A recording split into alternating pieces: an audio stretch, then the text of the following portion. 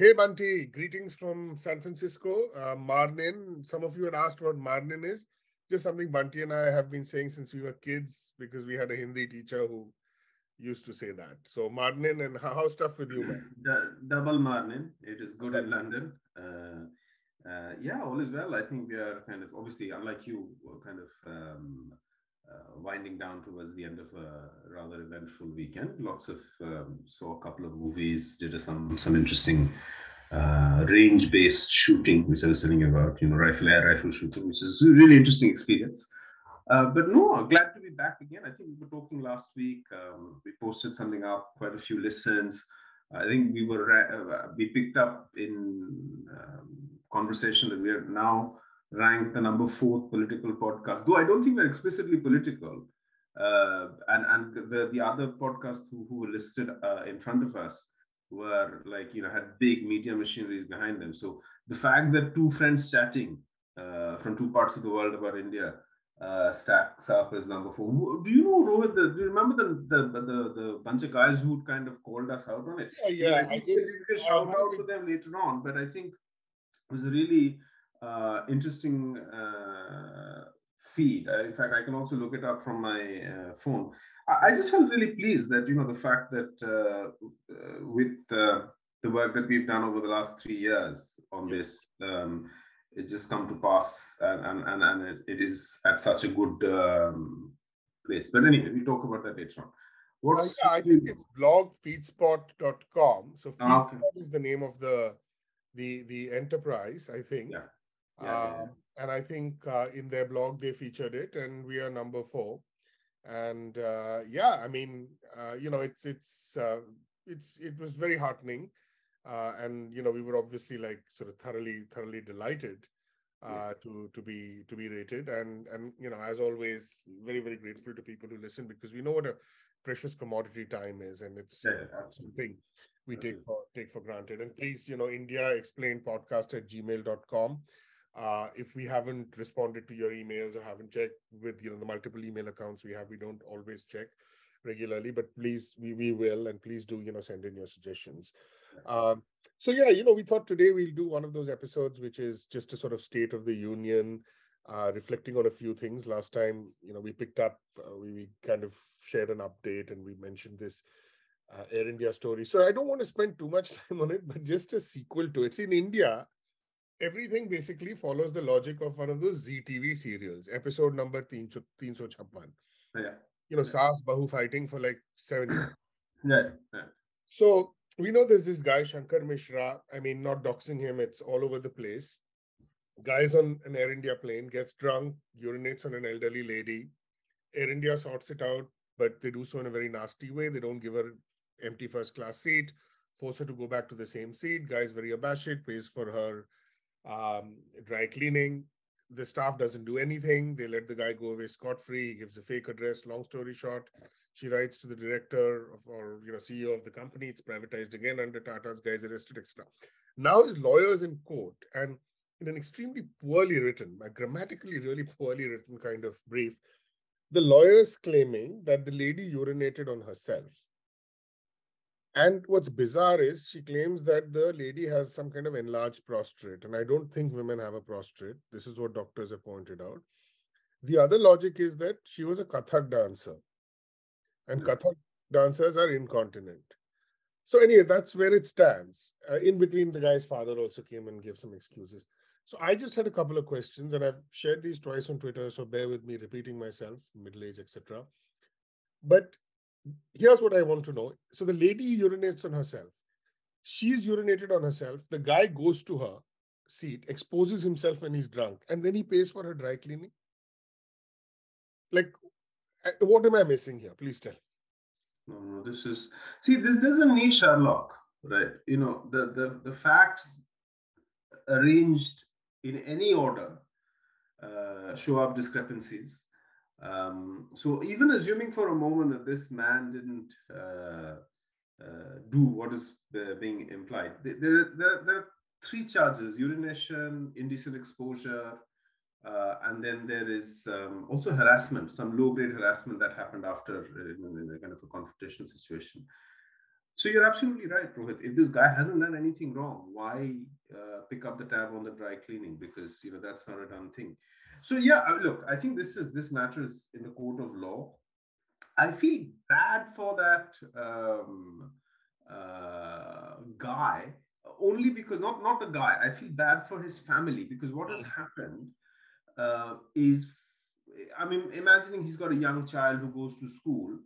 Uh, that child's life is going to get very difficult for the next 3 to 4 years, because in India, when your parents or somebody related to you does something odd or is in the media for the wrong reasons, it just opens up a Pandora's of nastiness. And I'm just hoping that the man who has done wrong should be punished. And let's step back a little bit, and also, I'm not trying to justify this guy, but look, he clearly is in the wrong. A mistake has been made. He should pay the price for it judicially, whatever punishment is there. But we are not in the Middle Ages, right? That he should be hung, drawn, and quartered. His family should be pelted with tar and feather. So there has to be a sense of proportionality about this as well. That's And I wonderfully. think we should respect. I mean, my concern goes out to the family, not for this guy. This guy has done it wrong, and now he's trying to wiggle. And I hope his wiggles get caught out, and he's nailed for the wrongdoing that he has carried out. But let's just be decent and civil about his family, because they haven't done anything, This is and a they should get caught up in this.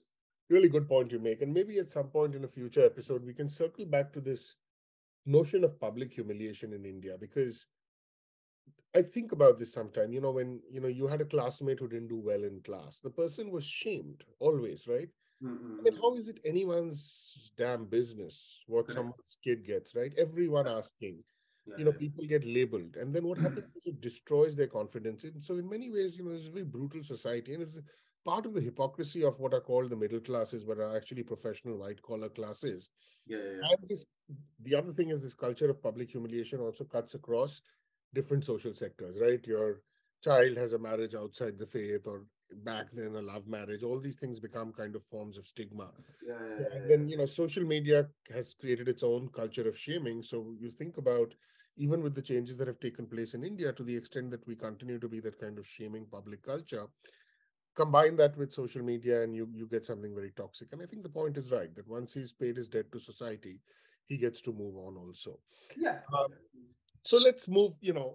There's some other things. I mean, there's always a lot of things to talk about, but uh, in the interest of, I wouldn't say balance necessarily, but just, myriad of things, sort of justified stereotype about India. You sent me a very delightful link to an article that Calcutta or Kolkata is the best food city in India.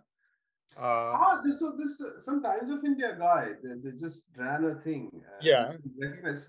I think in this some one of these kind of world travel, like either CNN or yeah, I yeah, yeah, forget the exact. They've listed cities which you should go to for food, right? yeah, yeah, yeah.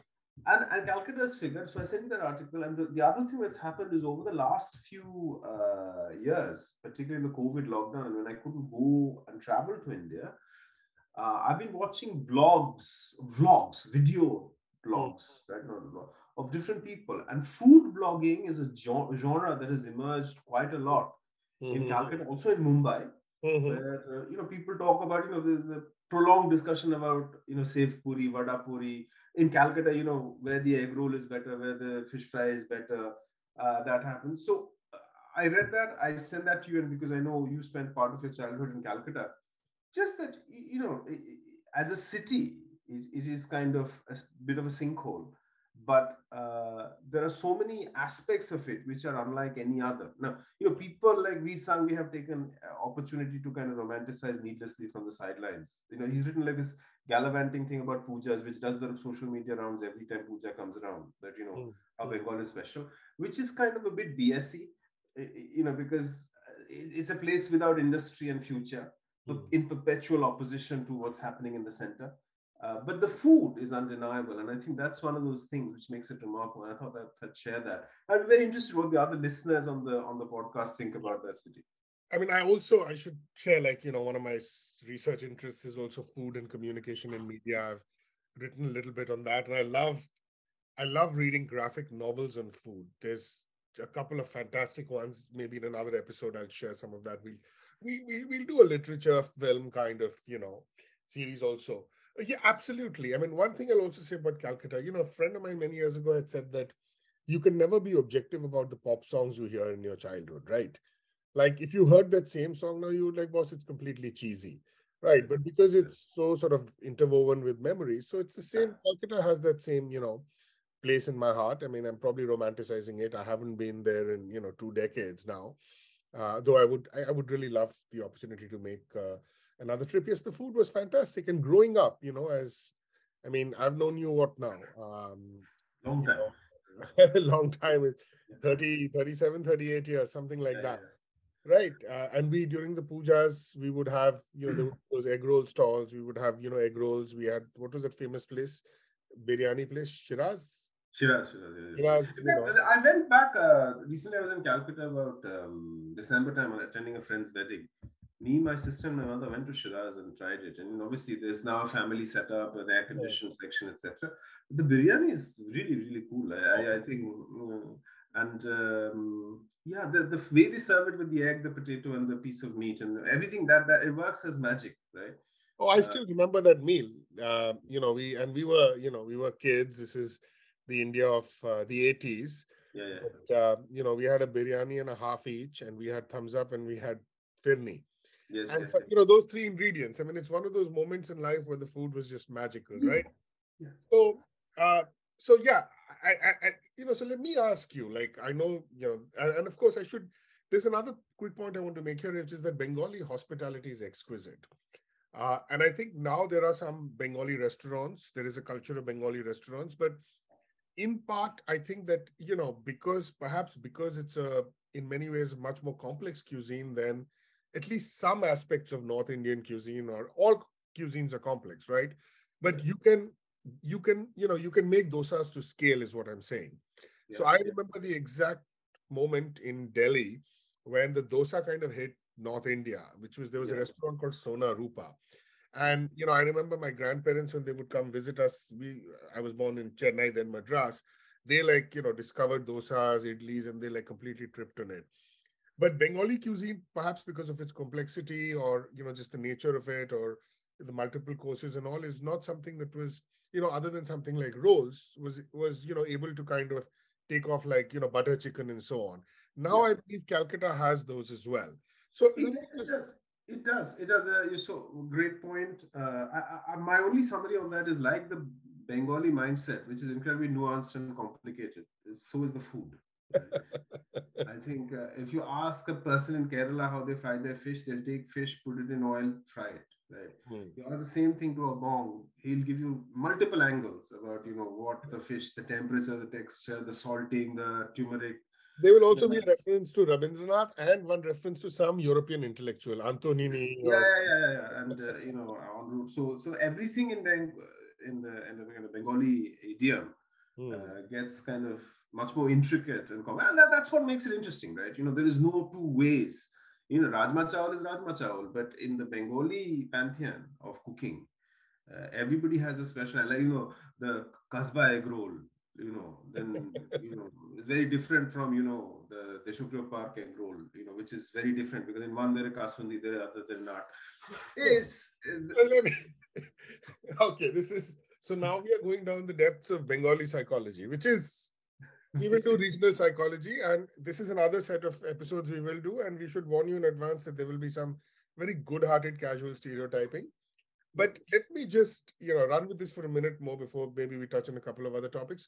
yeah. What would you say are like top five foods, Bengali foods? Now, you could either do this as, street food, or just food you eat outside, or like, cuisine generally, like, ghore and baire, both. I mean, it's totally up to you. So, so So I'll I'll give give you you like my shout, and this yeah, varies tremendously.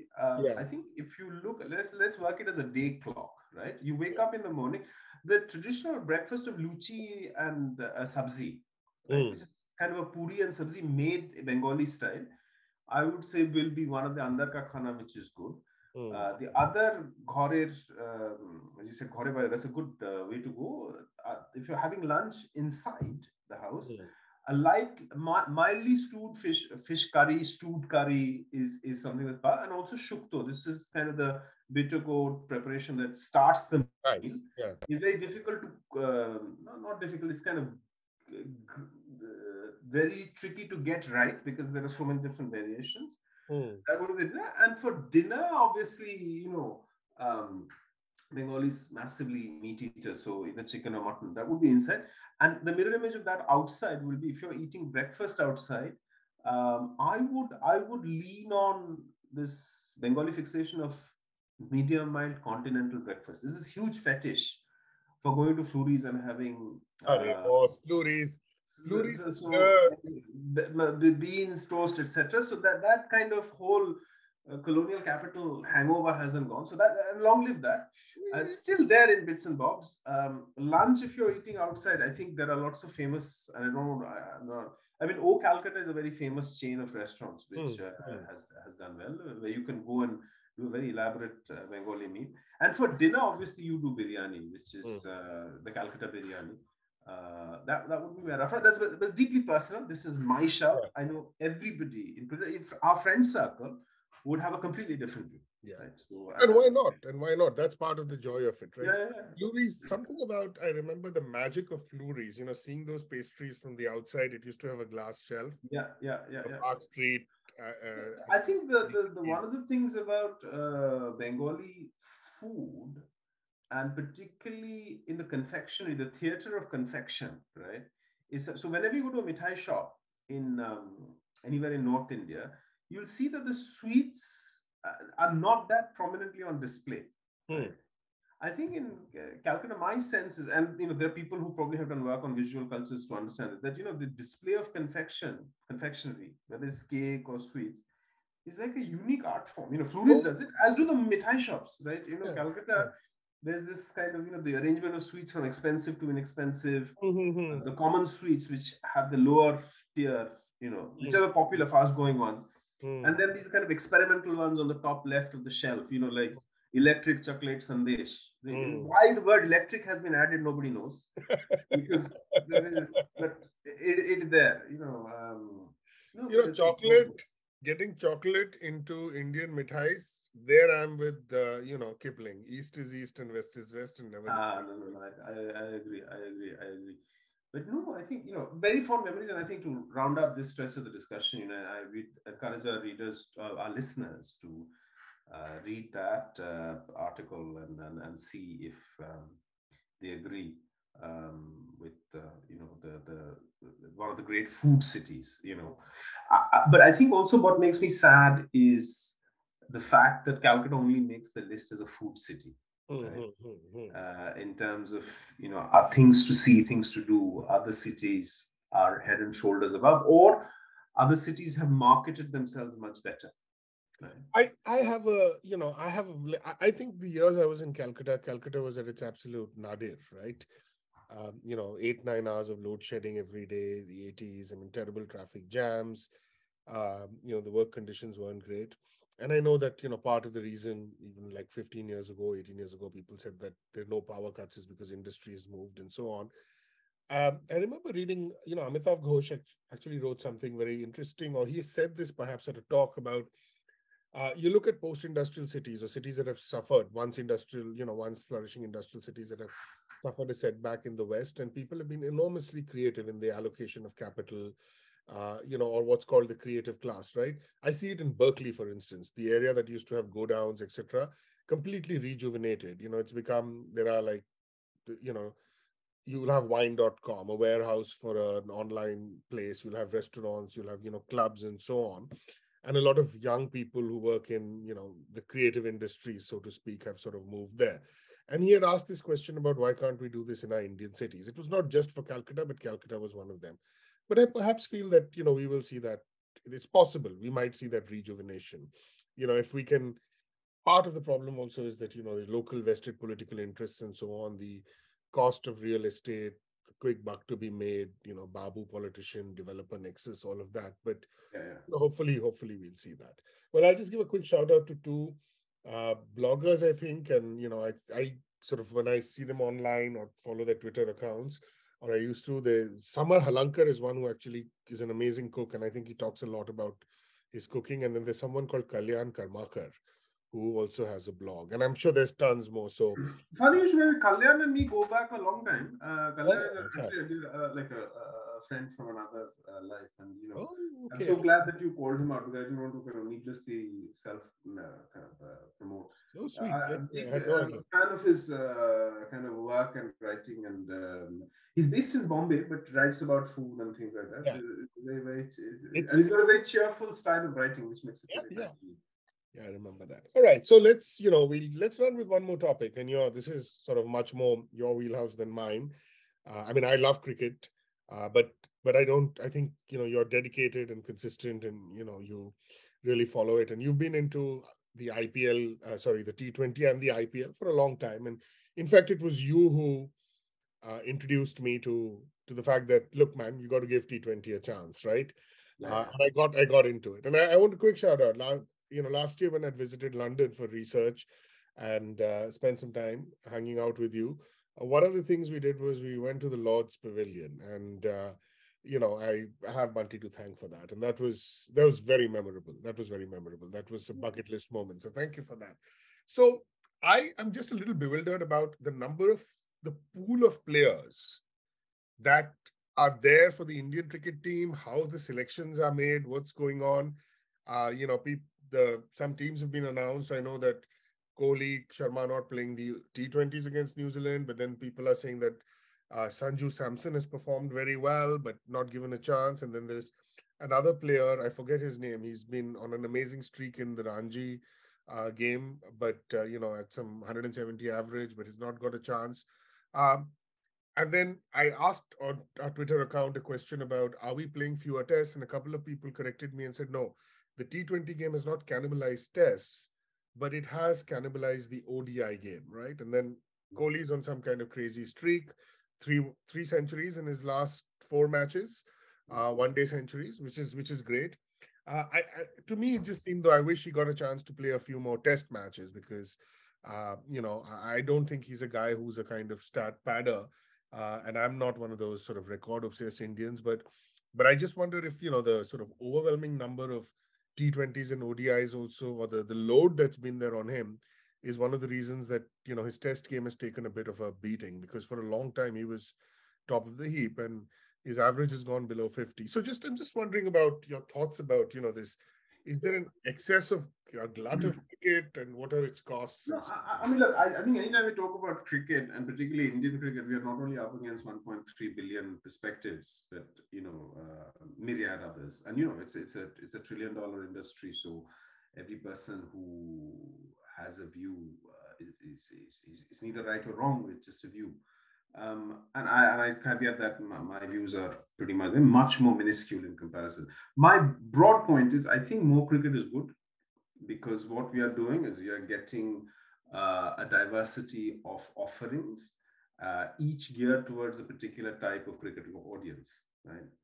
Now, Sharma uncle, who watched cricket in the 1960s, like Eknath Solkar and all of that, there's a place for him. And as long as categories don't try to reconvert each other, on? Sharma uncle will not, you know, Tamil Nadu 2020 local because there's a proliferation of T20 leagues across the world, across the region, right? And Okay. even in India, right? Uh-huh. My broad take is more cricket is good because each of these formats call for different skill sets. Now, which format is cannibalizing what? I tend to agree with the wider point, the earlier point that you made. I think there's a friction between more friction between one international T20 than with Test cricket because that Test cricket is in and of itself a very standalone type of thing.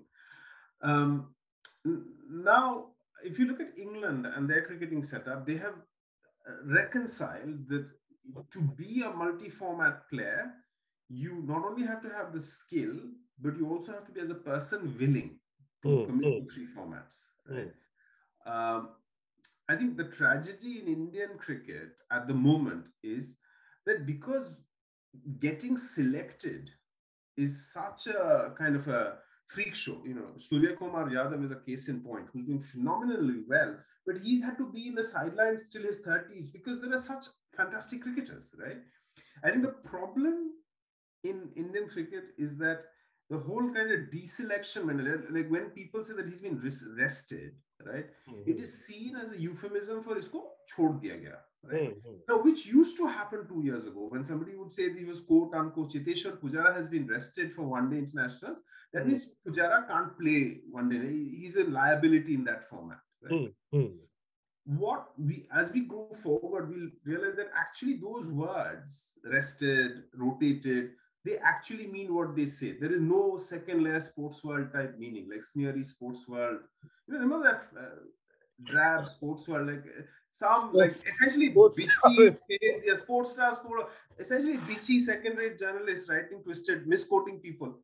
So uh, my take is that when people have been rotated or rested, I think as we move forward with the proliferation of formats, that is more or less true. That's exactly what's happened. So my read of it is what it says on the can, that Kohli and Sharma have been rested for Yeah, this because there's a lot more cricket going through, right? yeah. And I would like to think that the board of cricket in India realizes that there's a cohort of about 45, 50 players who address all these formats and any given combination. Now, the big question is who are the people who make it in the list of 40? Because there are different contract types, contract Right, A, right, right. contract B, contract Yeah, C. yeah.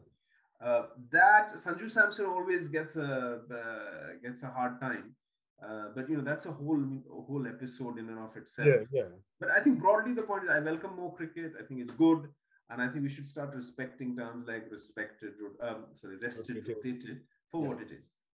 Yeah, I mean, I hope, I don't think Kohli's a guy who will overstay his welcome, but I really, he's so good to watch. I mean, I'm saying nothing profound here, right? There are people who are like far superior in the knowledge of their game, I mean, starting with you. So what I have to say are banalities, but really, like it's a pleasure watching Kohli play there's a sort of, the aesthetic pleasure of watching him play the test game. And he's very correct in whatever format he plays in, right?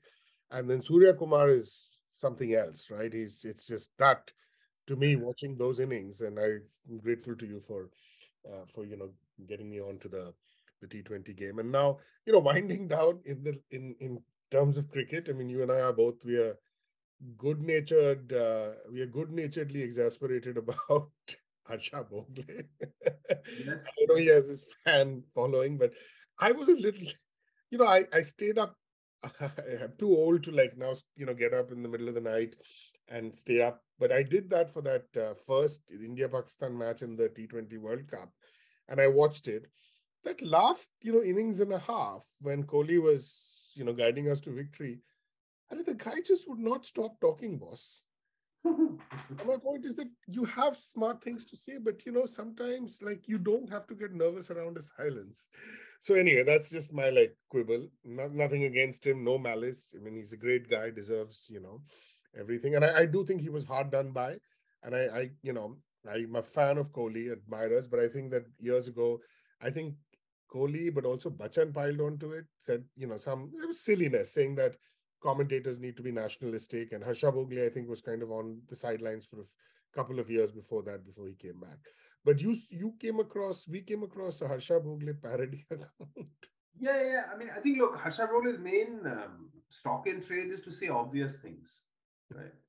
That he's made a living out of saying that it is raining, therefore we need an umbrella. If it stops raining, we shouldn't put the umbrella away. So his whole philosophy of commentary is based around stating the obvious that if the ball is coming to you, treat the ball on merit, right? If you do not treat it on merit, you run a risk, right? So this kind of and there's somebody who's done like the real Harsha Bhogle, or on the other hand, or something like that. Yeah, It was wild reading through it. But quite rightly with you, look, I think English commentary, to find a genre of a style, a vibe, which is not like the Henry Blofields of the world. Because, when you look at other English commentators from the subcontinent, they're kind of trying to ape a style of, a village cricketing great who's kind of partially alcoholic and prone to kind of casual sexual harassment. But because you remember that whole body of commentary where they would essentially leer at women and Oh say, yeah, yeah. I mean, it was awful. So Blofield, okay, he was obsessed with earrings. Fine, yeah, you're yeah, panning. yeah. But there was something completely repellent with Wasim Akram and Shastri. I mean, it was basically open lechery. It was called the Vaz and Shaz show. And Right. during the ad break or during the drinks break, they would actually focus and zoom in on women and they would like basically rate those women. And here you are, two like lecherous old guys. I mean, it was just in very, very poor taste. So in defense, Harsha Bhogle is a counterpoint to that school Yes. of Ha. commentary, Yeah. for which strength to him and he was the fans of him. Whether I'm a fan of him, I don't want to disclose, but I think I just think that he's made a wonderful career out of stating the obvious and strength to him. It's an art. And I have to say that, as someone balding, I say this with envy that I think Harsha Bhogle, and again, no judgment here, no body shaming. His money, his life. Like he's regrown hair. So, Yes. Okay. so to me, that's one of the greatest comebacks in the history of Indian cricket. True. Anyway, so again, no malice towards Harsha Bhogle. So we'll wrap up there. And listen, guys, hang in there. We'll chat again soon. I mean, we consider this a chat with you. Please send your comments in. It's the start of the week, and during the week, in the words of the legendary Harsha Bhogle, like just hang in there and play every ball on its merit. Yes, exactly. All right, Rohit. Take care, man. Take care, man. Bye.